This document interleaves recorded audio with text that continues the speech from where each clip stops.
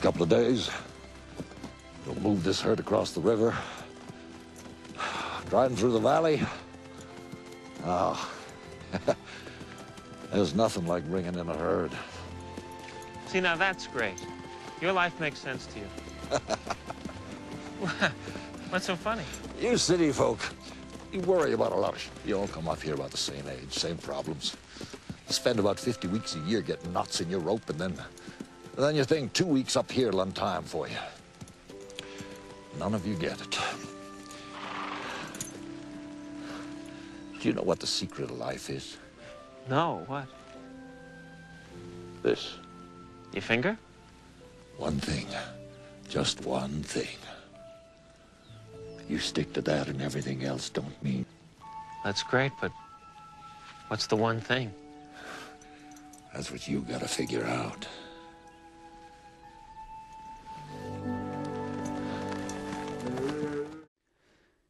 Good morning, StoryONline, and it is good to be, and I am so glad to say this for the last time, apart together.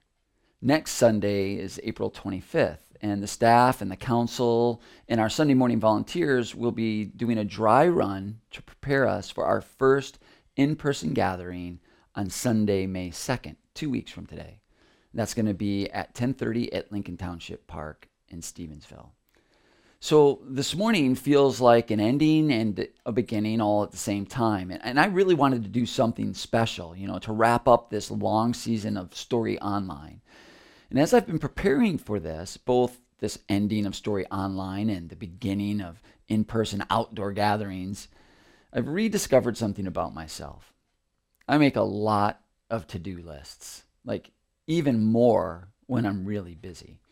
I found this out about myself in college. I just assumed that everyone made to-do lists, like lots of them. I mean, how else do you get anything done? And then one day my roommates found my supply of Post-it notes, the ones I wrote my to-do lists on. And they thought it would be funny to put them all over the apartment. So I came back from classes one day, and our apartment is covered with to-do lists for me, like, Mike, please open to get cold food on the refrigerator. Or, Mike, please brush teeth on the bathroom mirror. Or, Mike, please push this when done on the toilet handle. Very funny, right? And it was. But until that point, I had no idea that I made more than the ordinary number of to-do lists. But I do. And I still do. And yes, I love it. I love to make to-do lists and cross things off. Sometimes when I accidentally or just randomly accomplish something, I'll actually go back, add it on my to-do list in the order that I did it in, and then cross it off. It's a problem. My friend Jim tells me that I overfunction. And that's his really nice way of saying, Mike, you do too much and move too fast. And it's hard to deny that. So you have to imagine my surprise and the challenge I faced last week when I ran across a variation on the to-do list. It's called the to-be list. In his book, The One Thing, author Gary Keller writes, to-do lists tend to be long, and to-be lists are short. One pulls you in all directions, the other aims you in a specific direction. One is a disorganized directory, and the other is an organized directive. If a list isn't built around success, then that's not where it takes you. If your to-do list contains everything, then it's probably taking you everywhere but where you really want to go. Sound familiar? I hope not for your sake, but I know it does to me. It also reminds me so much of the very first words of Jesus as recorded in the book of John. At this point in his life, Jesus isn't famous. In fact, no one really knows about him at all. But one guy, John the Baptist, who did have this huge following at the time, he sees Jesus walking by one day, and he says to some of his followers, hey, that guy right there he is. That's the Lamb of God. And two of John's disciples jump up and begin to walk behind Jesus. I mean, like literally following him. Jesus notices this, stops, turns around, and this is the moment where we hear the very first thing he says to his very first followers. He said, what do you want? Now, isn't that interesting? It's not what you would expect, right? Not like, what do you need? Or what can I do for you? Not, hey, what should you be doing? Or what's on your to-do list today? But what do you want? Not as in, why are you following me? But just the opposite. More like, if you're following me, it's because you want something. What is it? What do you want? Maybe another way to put what Jesus is really asking is, what is on your to-be list? Have you ever thought about that? I mean, do you even have a to-be list? I don't. I've made thousands of to-do lists and never one to-be list. Now, can there be a better time than right now to make a to-be list? I mean, the entire country is preparing to reopen. We are on the verge of rushing back into real life and all that that entails. Isn't this the perfect time to ask ourselves, what do I want? Like, really? What am I after? What am I for? What is on my to-be list? Now, we all know our reputations as Americans for like being collectors. We are accumulators, and not just of stuff, but also of experiences. We aren't just materialistic, we are also experientialistic. I just made up that word. But you know what it means? We all know what it means. We've flirted with materialism long enough to know there isn't enough stuff in the world to fulfill us. That doesn't mean we've solved that issue, of course, but experienceism, this quest for the next adventure, trip, vacation, activity, well, it can become just another form of materialism, of collecting things too. We're collecting experiences. And of course, with the pictures posted on our social media to go with it. Either way, accumulating things or experiences, both of these are what populate our to-do list. And that's very different than a to-be list. Now, don't get me wrong, I'm not ripping on material or experiential good fortune. But at the end of the day, it isn't really what we want. That's why a new car doesn't get us for us, doesn't do it for us. And neither does climbing Mount Everest. And for one very important reason. We are not human doings, we are human beings. Our essence is not to do, it is about to be. In fact, the name of God in the Bible is a form of the verb to be. God tells Moses his name is I am, or actually the literal translation is I am that I am. And I think this is exactly what Jesus is getting at here with his very first question to his very first followers. What do you want to be? Jesus is drilling down to our one thing. Keller has a really cool insight on how powerful that can be. When you want the absolute best chance to succeed at anything that you want, your approach should always be the same. Go small. Going small is ignoring all the things you could do and doing what you should do. It's recognizing that not all things matter equally and finding the things that matter most. It's a tighter way to connect what you do with what you want. It's realizing that extraordinary results are directly determined by how narrow you can make your focus. The way to get the most out of your work and your life is to go as small as possible. When you go as small as possible, you'll be staring at one thing, and that's the point. Now, we all know that this principle works. When my son Jimmy was growing up, he loved to play basketball. It was his passion, and he worked really hard at it. Still, he was often dissatisfied with how good he was. And yet, he had other passions. Basketball was not his one thing. And as a parent, I was glad of that. But every once in a while, when he would complain about not being as good as he wanted to be or as good as that guy on TV, I would joke with him, yeah, he may be better than you, Jim, at basketball, but I'll bet you would kick his butt at Call of Duty on PlayStation. And he got the point. When you read about the lives of the greatest athletes, from gymnasts to golfers to NBA stars, for much of their life, they aimed small. They knew exactly what they wanted and consequently focused on it with crazy intensity. They let everything else go and often then would become the very best. The lives of these great athletes were not dominated by these long, meandering to-do lists.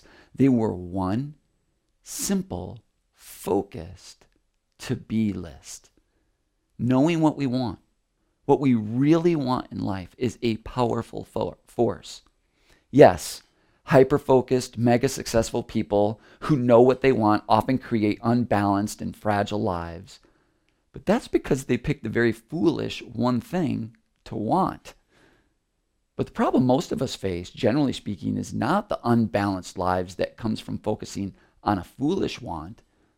It's that most of us don't know what we want in the first place. Which brings us back again to Jesus' question. What do you want? What is on your to-be list? If I ask you right now to take a sheet of paper and write down at the top of it, I want to be, could you complete that statement? I tried this exercise myself this week, and I came up with a pretty good list of things. And then I realized that that list was things that I should want to be. But to be honest, I'm not sure how many things were on there because they should be on there or because I actually really want to be like that.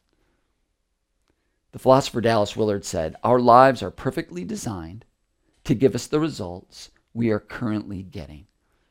In other words, one way to see what you really want is to look at what you really have. Now, I'm not talking about our material or our experiential possessions, but actually what possesses us in our heart. Not the results we are currently getting in terms of what we have, but the results that we're currently getting in terms of who we are. This is what Jesus is driving at with this very first question to his very first followers. What do you want? It's really asking, who do you want to be? What do you wish that was true for you that isn't? The invitation of Jesus to his first followers is very simply that. Do you know who you want to be? Here is the amazing and incredible news. These first followers were caught as off guard as maybe we are right now. And so Jesus did something incredible. He invited them to take another step forward with him before they knew the answer to the question. It was like he was saying, if you don't know who you want to be, if you don't have a to-be list, well, and then this is the second thing he said, come and see. Isn't that fascinating? You see, in religion, people are essentially asking the question, what do I have to do to get God to give me what I want? And here is Jesus turning that on its head. He's saying following me is how you'll discover what you actually really want in the first place.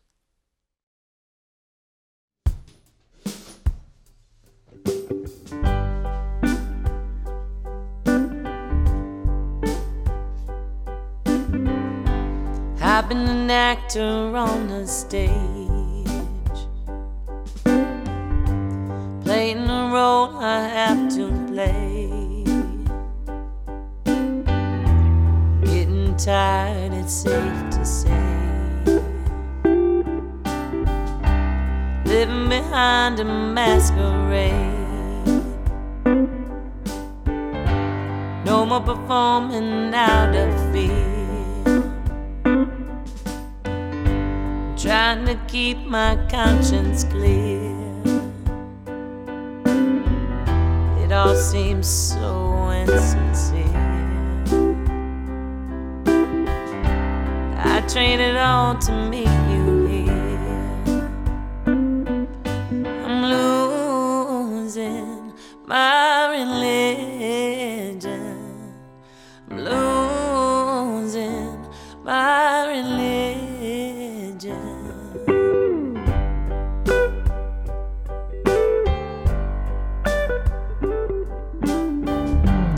light a match and watch it burn. To your heart I will return. No one can love me like you do. No, no, no, no, no. So why would I want a substitute? I'm losing my religion. I'm losing my religion. I'm losing my religion. I'm losing my religion to find you.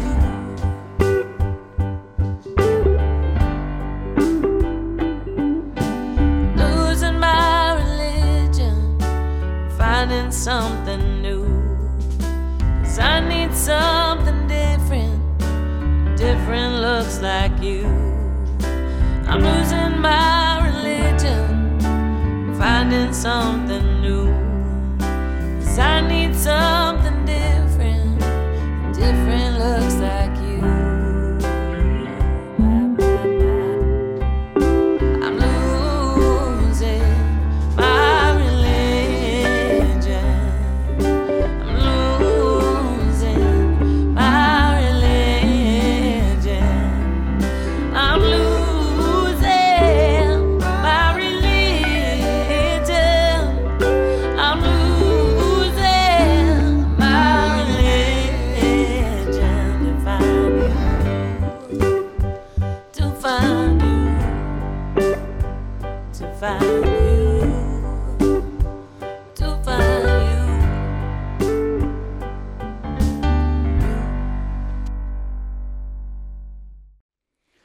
What an incredible job by Mike Koch and our Zoom band. And they've been doing this for over a year, and we're all so grateful to them.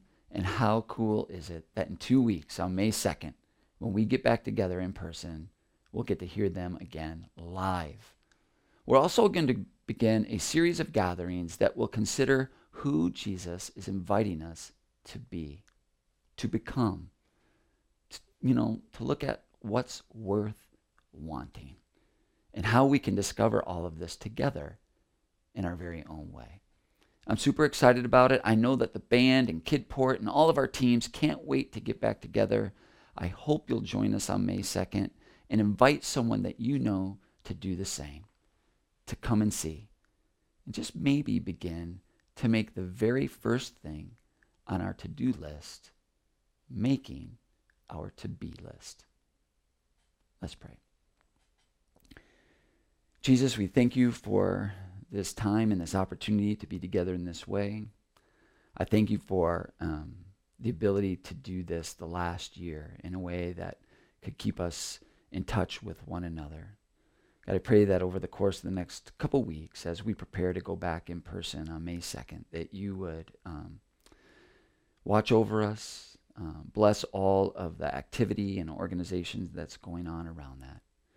And God, I pray that as we prepare as a nation to come out of lockdown and re-enter real life, that you would give us some time to consider our to-be list. Thank you for asking us the question, who do you want to be, and for the invitation to follow you, to discover who that might be. God, I pray that as we log off this morning, you would help us to grow and remain open, alert, expectant, and dependent on you. It's in Jesus' name we pray. Amen. Thanks for joining us, folks. We'll see you in person in 2 weeks.